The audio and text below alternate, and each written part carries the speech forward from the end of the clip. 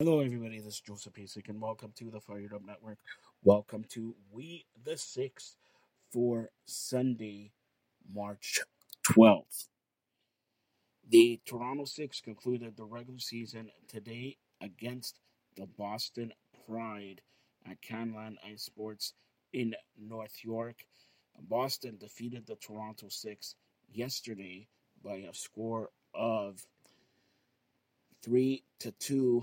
Today, the Toronto Six were looking to get some revenge on the Boston Pride before they head into the playoffs. And they got some revenge on the Boston Pride as they defeated the Boston Pride 5-4. Toronto 6 erupted for 4 goals in the first period. Boston outshot the Toronto 6 by a score of 40-30. Daryl Watts had a goal and assist. Lascava had an assist in the contest.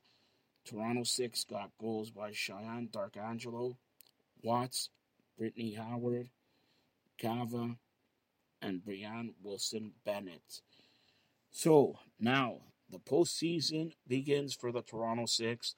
They will play a best of three series at the Manatee Athletic Center, formerly Maple Leaf Gardens. The first game, 3 p.m., Friday, March 17th, against the Connecticut Whale.